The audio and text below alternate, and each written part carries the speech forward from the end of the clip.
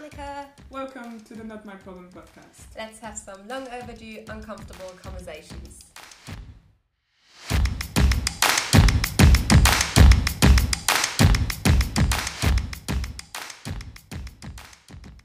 So, the topic of our very first episode is racism.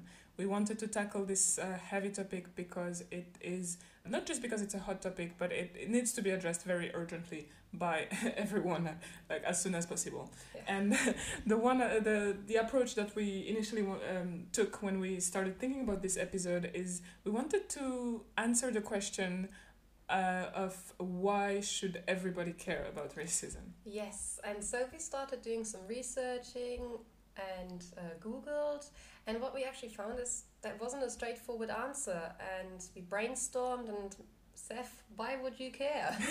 Yeah, so when we were talking about this, I remember I struggled a little bit because for me, obviously as a black woman, I would much rather live in a world where there is no racism. Right? But when you ask me, okay, why should the other people care? I remember I struggled. I couldn't come up with a straightforward answer to that either. Yeah, and one of the things we've seen actually quite often is something that's commonly called the empathy card. And you see this in other, areas of where social injustice is, a problem, such as feminism or gender equality, where people validate the existence of another human being by saying, you should care about women's rights because you have a sister or a mum. And the same goes then for racism. Oh, you should care about racism because you have a black friend. And that's really not enough. We shouldn't be seeing a human life only as valuable if we're validating it through someone else's existence. Exactly. And I want to really remind everyone that racism does not have any logical foundation. It is a irrational concept that was just someone just decided to come up with this BS one day. Yeah. So it could as well be you, at the other end of the stick. So you shouldn't feel like you need to empathize with another human being because it could be you. Mm-hmm. The whole thing was random to begin with. So that's why we need to address this and to remember that empathy is not enough. Yes, and I think we're going to go into some ideas to why people should care in the next topic when we look at how racism is defined by the law and what types of racisms exist. So I think we should really start off by giving some definitions because we are academics after all, so we like we like a good definition, yeah. Yes. So bear with us. But yeah, so the way we approached this was just by kind of trying to find clear definitions for it. So obviously we Googled things and then we came across several good resources on the Citizens Advice website, which is a good service for the UK. And then we also came across the Race Relations Act and all sorts of really, really cool stuff. Yeah, and funnily enough, actually, I think the first thing we saw was the definition of racism based on the Oxford Dictionary, and I'm really hoping I'll never have to read to the listeners again, but I will read this definition to everyone now. And we swear we don't usually script things. So here goes. Racism is the belief that groups of humans possess different behavioral traits corresponding to physical appearance and can be divided based on the superiority of one race over another. Yes, okay. Thank you for that. That was very clear. Thank you. Yeah, but I think the notion of racism, if you don't want to really look at like proper definitions, I think people mostly associate it with prejudice and discrimination, right? Yeah, they do really. And it's also, I think, the first thing that popped us up as a part of the Citizen Advice website, right? For practical advice and help on it. Yeah. But then we also wanted to just bring light to the fact that this is not the only face of racism. It is way more complicated, and we like to think it to divide it into two main categories, namely the individual type of racism and then the structural racism. Oh yeah, and we're going to talk a little bit about microaggressions and casual racism, which very much fit into the category of individual racism. But I think we want to spend a lot of time actually on structural racism, which probably people are not as aware of. Exactly. So I don't really think we have to explain individual racism to people. It's the very obvious, blatant form of racism where people use certain language, terminology, etc., to, abuse verbally black people or people of color. And I don't think we really need to get into that because I think that's pretty obvious to most people, if I'm being honest. Not just verbally, by the way, it can be also physical. Yeah, I mean, we all know what kind of individual racism we're talking about, and obviously there are scales to it where, as Steph just said, people can, you know, physically and verbally abuse you. But what we actually want to talk about is the kind of microaggressions and casual racism that are probably not so obvious to most people. And I think especially probably for people with privilege who haven't had that kind of experience, that might not necessarily know that this is actually casual racism. Exactly. It's something that is very subtle. It happens all the time, and we feel like it's really important to raise awareness. So let me just start off by giving you the definition of microaggression. Definition time! Really quickly. So that's microaggression is a term that was coined by a Harvard professor and psychiatrist. His name is Dr. Pierce, and it goes back to the 1970s. And it refers to the persistent presences of stigmatizing representations of black people. Yeah, and that's very much not just a definition that was, brought on last week. As I said, it's been 50 years, people. And I think the best thing to do, to point out to people what these very subtle forms of racism might look like. I think we should probably go through a couple of examples, right? Exactly. So I think what we should do is we'll be giving examples of just casual phrases or acts that are very much normalized in this society. And then what I want to do is kind of give the translation and the impact that it has to someone who hears or is subjected to those things on a daily basis their entire life. Yes, and why this actually might be harmful as well. Exactly. So I think the most obvious one we both first thought about was the kind of idea of being a foreigner in your own country, right? Exactly. So typically if you don't look like your average British person. Yeah. By that we mean white. Exactly. So if you happen to be black in Britain, very often you will get asked, where are you from? You know? And if you happen to say, yeah, I'm from East London, they're like, no, but where are you really from? Yes. Especially if you also come with an accent. That's the favorite question that someone that doesn't know you will ask you over and over again. Exactly. And that actually has a very different meaning than just the face value of asking, where are you from? Exactly, because whenever I hear that, what I actually hear is that you're not from here. Right. Where are you from? So you don't belong. You don't belong, essentially. So you get these asked over again, and you end up internalizing it. Just the fact that people just always assume that I'm not from here, I will eventually believe it and always have this sense of not belonging or not being, not having integrated in a society. Or being part of your community, of your country, really. And we can see, obviously, I don't think we need to really explain that, why that might be harmful, really.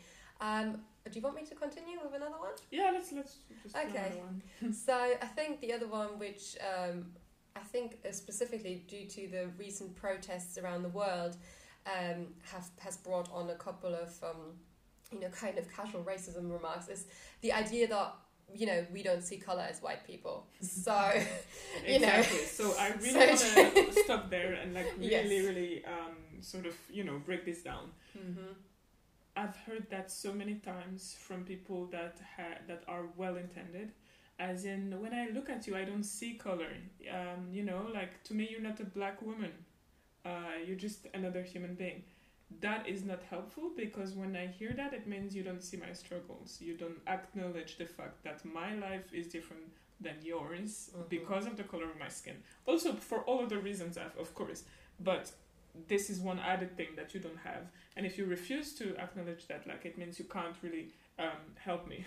Yeah, not just help you, but also just respect you as an individual with your own identity, from what I gather, right? Exactly. I mean, just ignoring the fact that, there is a whole cultural world out there that, does belong to black people. And me saying I don't see color is just, If I was to say that, I never said this. Yeah, Just but clarifying. if you did, you would be denying my Yeah. my racial ethnic experience. Exactly. Yeah. And we can see why that might be, because, you know, might be problematic, and why normalizing this kind of behavior actually could have long-lasting impact, not just on an individual level, but again, what we talk about later is a structural level, right, in society. Exactly. So please do see color, do acknowledge it. There is a difference between being discriminating against people based on their color and seeing the color. You know, you can see color and celebrate it, or you can choose to see color and be like and discriminate it, which you should never do. But you should always just like see. Yeah. See it, like, Yeah, don't say someone is not black when they're black. You know, that's not cool. Yeah. So I'll give another example that is Yeah. a bit maybe less subtle. Yeah. But for example, assuming a criminal status based on someone's skin color, like typically it can be very like done like in a very unconscious way sometimes. Oh yeah, almost automatically, right? But I have seen that happen more than once for sure. So you would see like a white person, very often a woman, who just chooses to change sidewalk when they have to cross a black person or a person of color, or who just start clutching their purse a bit more tighter, you know, just like with the assumption that they are like near someone who's dangerous or someone that will mug them. Harm them. Yes, exactly. And I think this is also especially problematic because you mentioned white women for black men, right? Because I think that's when it happens most often. In from what I've seen personally, or when I've seen people on the street and stuff like this. And it's obviously horrendous. There is no reason to assume a criminal status to the color of someone's skin, really. Yeah.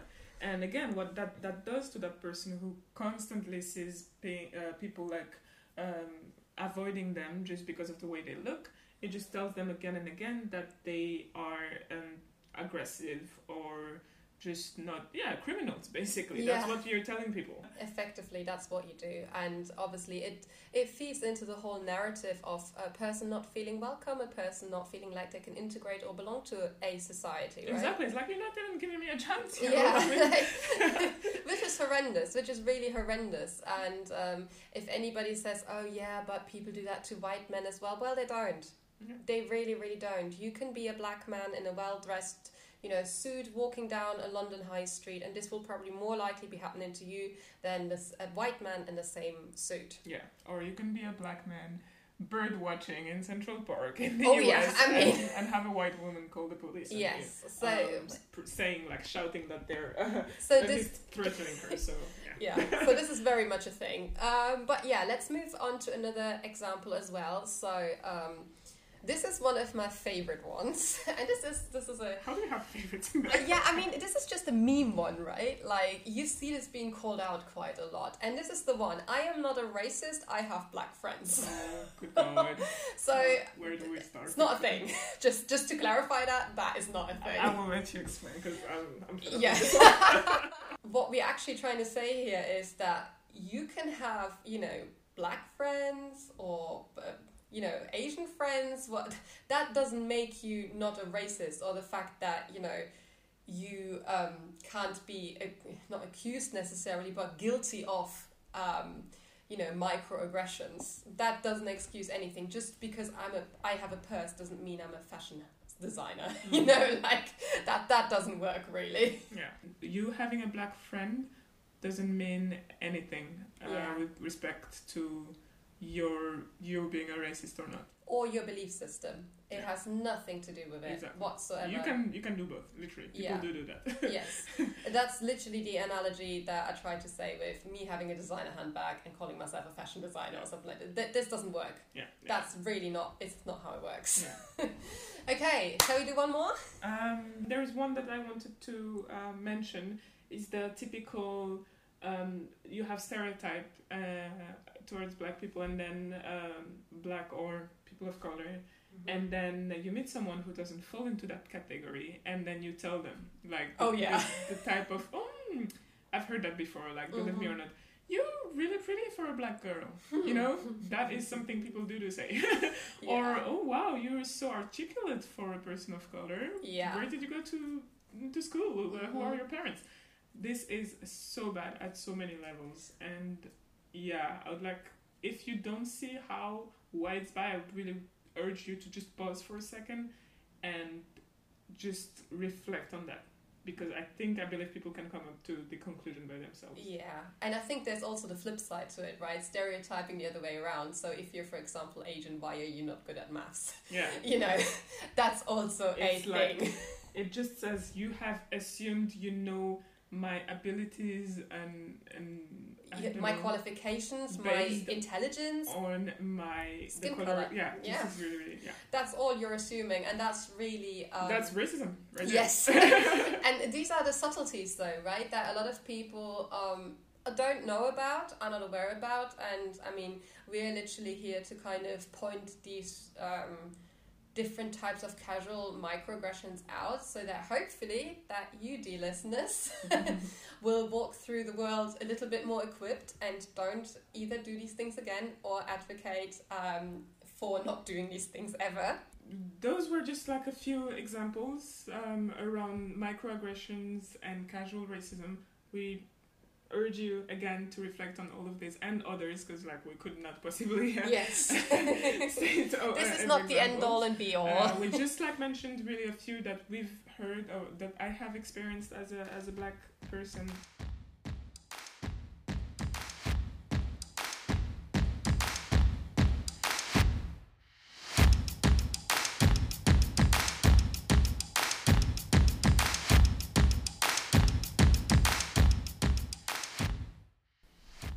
So we really want to distinguish when we talk about institutionalized racism between systematic and systemic. And systematic really refers to an action that is done according to some system or organized method. And it's really a behavior, whether that's unintentional or not, that is done as a habit. So it seems like the result of a system. And that definition was actually given by Paul Brains at Washington State University. And yes, we do love a good definition at the Not My Problem podcast. Yeah, so that was for systematic. Now, on the other hand, systemic refers to something that happens inside a system, something that affects all part of a system, and that can be seen as something deeply ingrained into a system. Yeah, and as a result of that, really, systematic is a process, while systemic is, as Steph already said, within a system. And we're going to go through a couple of examples now. There are many manifestations of systemic racism in our society. There is evidence of it in different sectors and also different dimensions to it. So what we want to do is go through some examples here, and then we will not discuss all of them, of course, because that's impossible, but we just want to give a few examples to begin with. Yeah, so one of the things, and I think that's probably the starting point of everybody's life where systemic racism is existent, is in school curricula. And while school curricula often claim to be inclusive and representative, what has actually often been found is that Black history has been erased from specifically GCSE curriculum. And what we found is that while schools are permitted to teach Black history, and as well obviously the history of people outside Europe and US, very few of them do. So what we actually looked at was at data from EDXL, AQA and the OCR exam boards, which in the UK are in charge of the modules that are people being examined on. And what we found is that whilst 59 GCSE history modules are available from these three biggest exam boards, only 12 mention Black history, and out of these 12, only 5 actually refer to history of Black people in Britain. And that's actually really interesting from the point of view, and disturbing actually, that Britain has a very significant past with the British Empire over the last 400 years. That's a massive part of British history. And when we then look at the school curricula across the country, actually, Black people were there. Black people were a massive part of that, but it's not being actually taught at many schools. And what we've actually found, that even out of the modules that are being made available, only up to 11% of GCSE students are studying those modules that refer to Black people's contribution in Britain. And that's obviously something that is not helpful whatsoever when we're looking at why racism exists and what we can do to change it. And there is actually a British organisation called Black Curriculum, which aims to include Black history in all UK schools. But so far they've had very, very limited access. And the question we really want to raise here is, shouldn't this be mandatory? If we compare this to, I mean, I'm German, we compare this to the same extent how, schools teach history about Nazi Germany.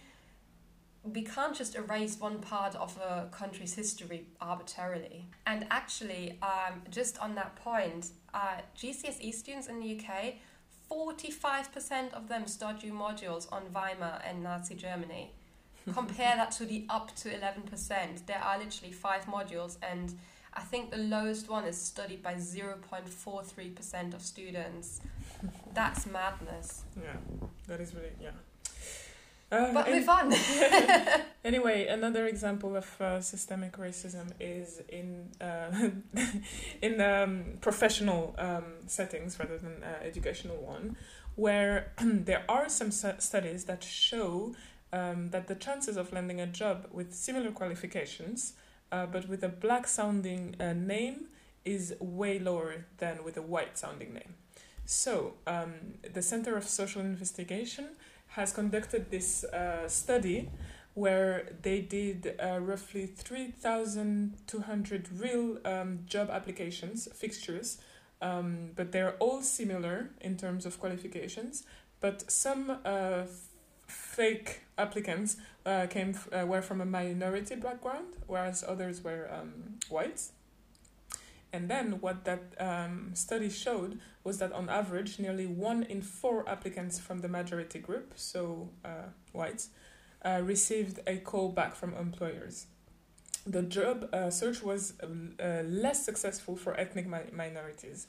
So despite having identical CVs and cover letters, they needed to send 60% more applications in order to receive as many callbacks. 60% more applications. That's crazy. Yeah.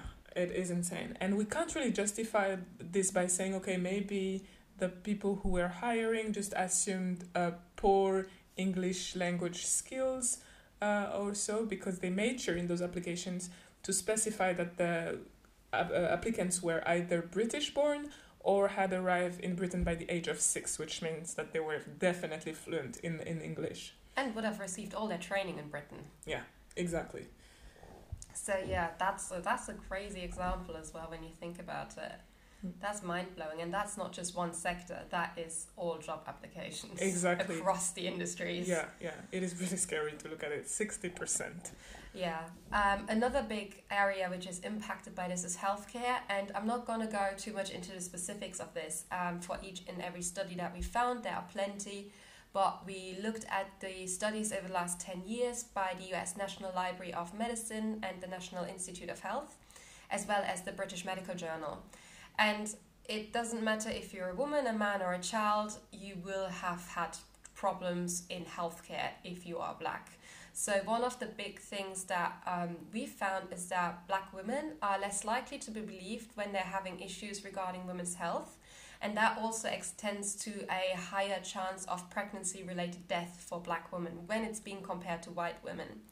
And then even as a child, if you are in 8th grade or between kindergarten and 8th grade, you are actually much less likely to be diagnosed with a disorder such as ADHD. And whilst the study itself did not point out any reasons for why that might be, what they actually did recommend was there should be more cultural sensitive screening, and I think that really says it all. And then, again, if you're a Black man, you are actually less likely to get appropriate care for mental health, and that specifically includes depression. And if we look at depression at large, it is a big, big problem. So it's even worse that when you're Black, you can't have the same access to the appropriate care. Again, very, very scary statistics and research there. I mean, I kind of knew things were bad, but when we did this episode, I have to admit, I was like, wow, things are really, really, really bad. Yeah, I think seeing the numbers is what was shocking for us, probably. Yeah. So moving on to another example now that we wanted to discuss is within the criminal justice system. So that's a very famous one, of course, given what has happened this year in the US. So we're not going to go into too much details with what happened or what happens in the US with regards to Black lives and police violence. But what we want to do is more focus more on the UK and how the justice system also can be biased. I mean, definitely is biased and affects minorities. So the UK law enforcement has put together the Terrorism Act 2000. So that was following the 9/11 terrorist attacks. And so that was an act that was meant as a counter-terrorism tool. And basically what that did is it gave exceptional legal powers for combating suspected terrorism. And those powers included relaxing some criminal prosecution rules, travel restrictions at ports and airports, and it vastly expanded police powers to stop, search, question, detain, and arrest individuals suspected of engaging or planning to engage in terrorism-related activities. So what that means is that now law enforcement is just free to profile people, basically. So without any evidence, if you're just suspected because you look Asian or you look black or you look like a terrorist, they can exert power through this act. And so that really, following this act, government data shows that blacks and Asians were stopped, questioned, and detained at a higher rate than whites. And yeah, so that's obviously unfair and harmful to those minority because they have to go through so much trauma. It is not fun to be arrested, searched, questioned when you're innocent over and over again.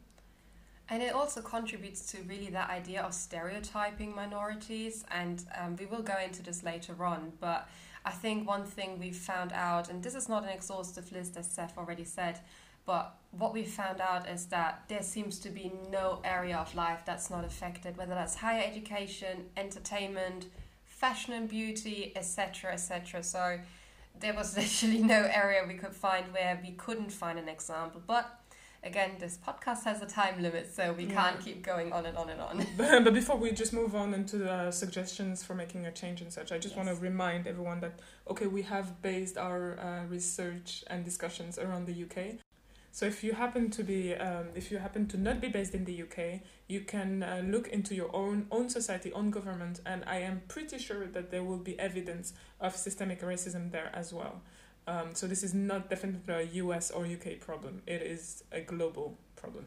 Yes, very much so. And that really fits into with our first idea of making a change.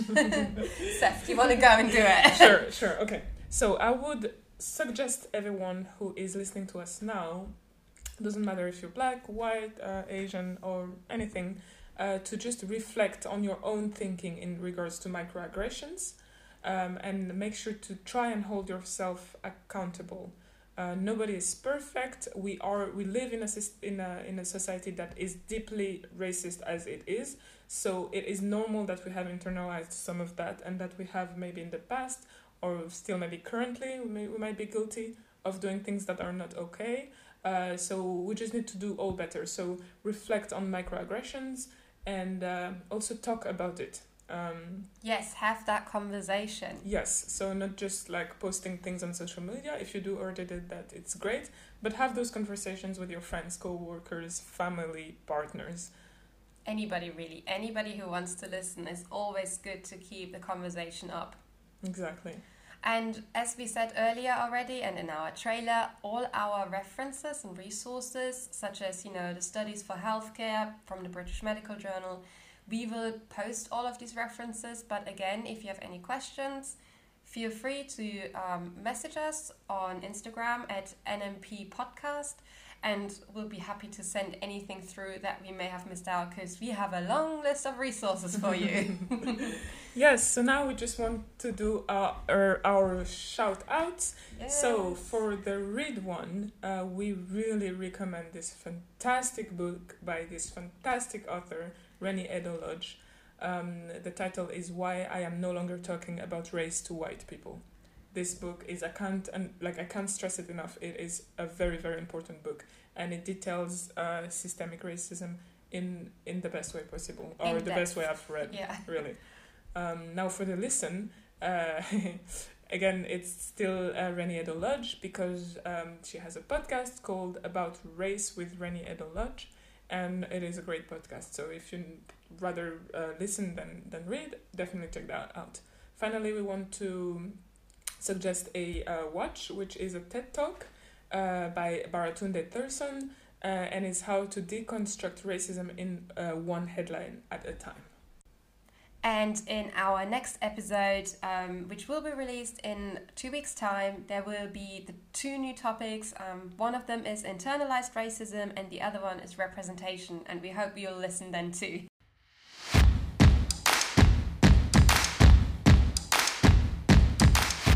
Thanks for listening. And don't forget, this is your problem too.